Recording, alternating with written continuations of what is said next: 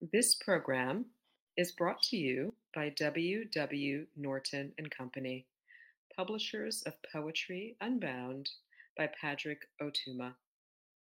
Now in paperback and featuring immersive reflections on 50 powerful poems.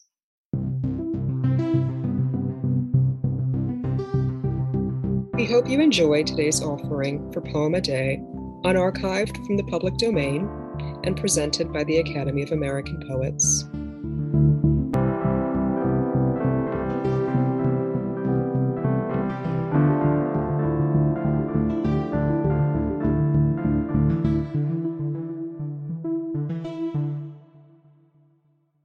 From the Khamriyyah by Ibn al-Fāriḍ.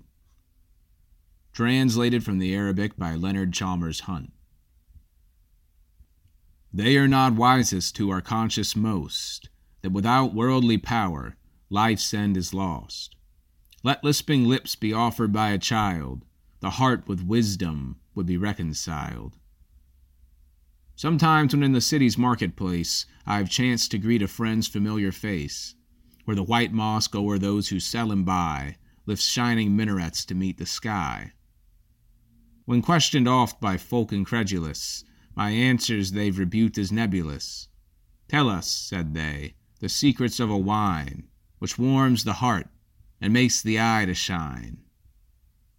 Not of fermented wine that vision clear, soft as the morn, but not of atmosphere, bright as Arabia's sun, but not of fire, spirit of beauty, drawing nigh and nigher.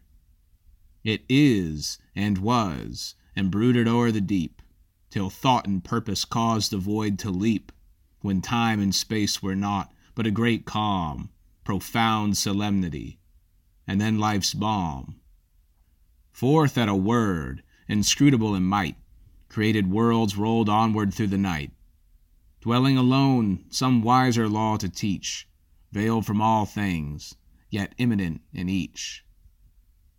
Oh, the desire of my toil-stained soul, to rest beneath what seems an endless goal, to breathe new life, nor doubtfully despond, of clasping yet once more friends gone beyond.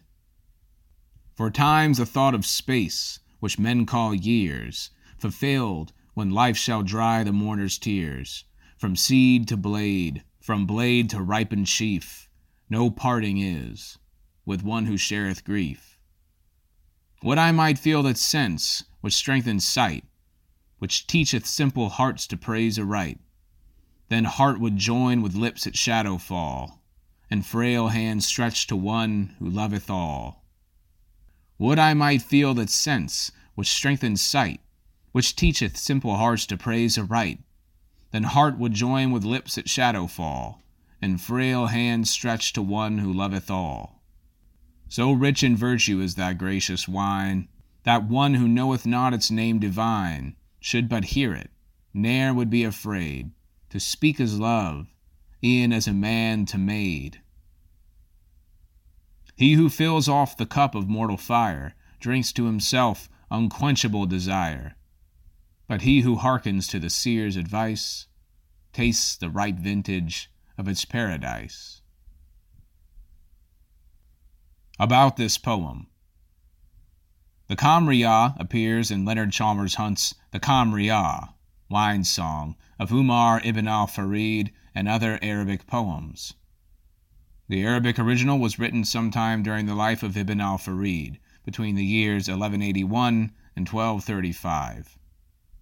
In Islamic Thought and the Art of Translation, Marlene Dubois, Assistant Department Chair of English and Humanities at Suffolk County Community College, recounting medieval Sunni scholar Jami's interpretation of the Wine Song in his treatise The Lawami, writes, "The speaker and his friends were drunk with this wine before creation even occurred.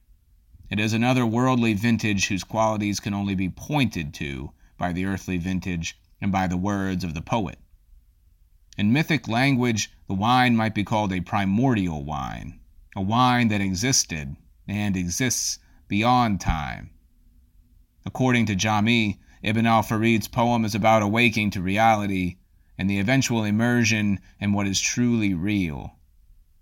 Corporeal reality, Handsome men and women, wine, and gardens are all things that point to what is beyond them. They are only likenesses of what is truly real.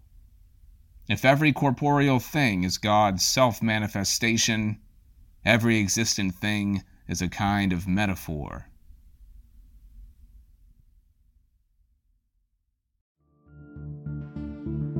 Poem a Day is the original daily poetry series featuring new poems by today's poets.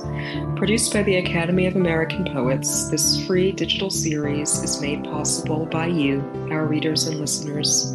Learn more about Poem a Day and, if you can, please consider supporting this work by visiting poets.org/give.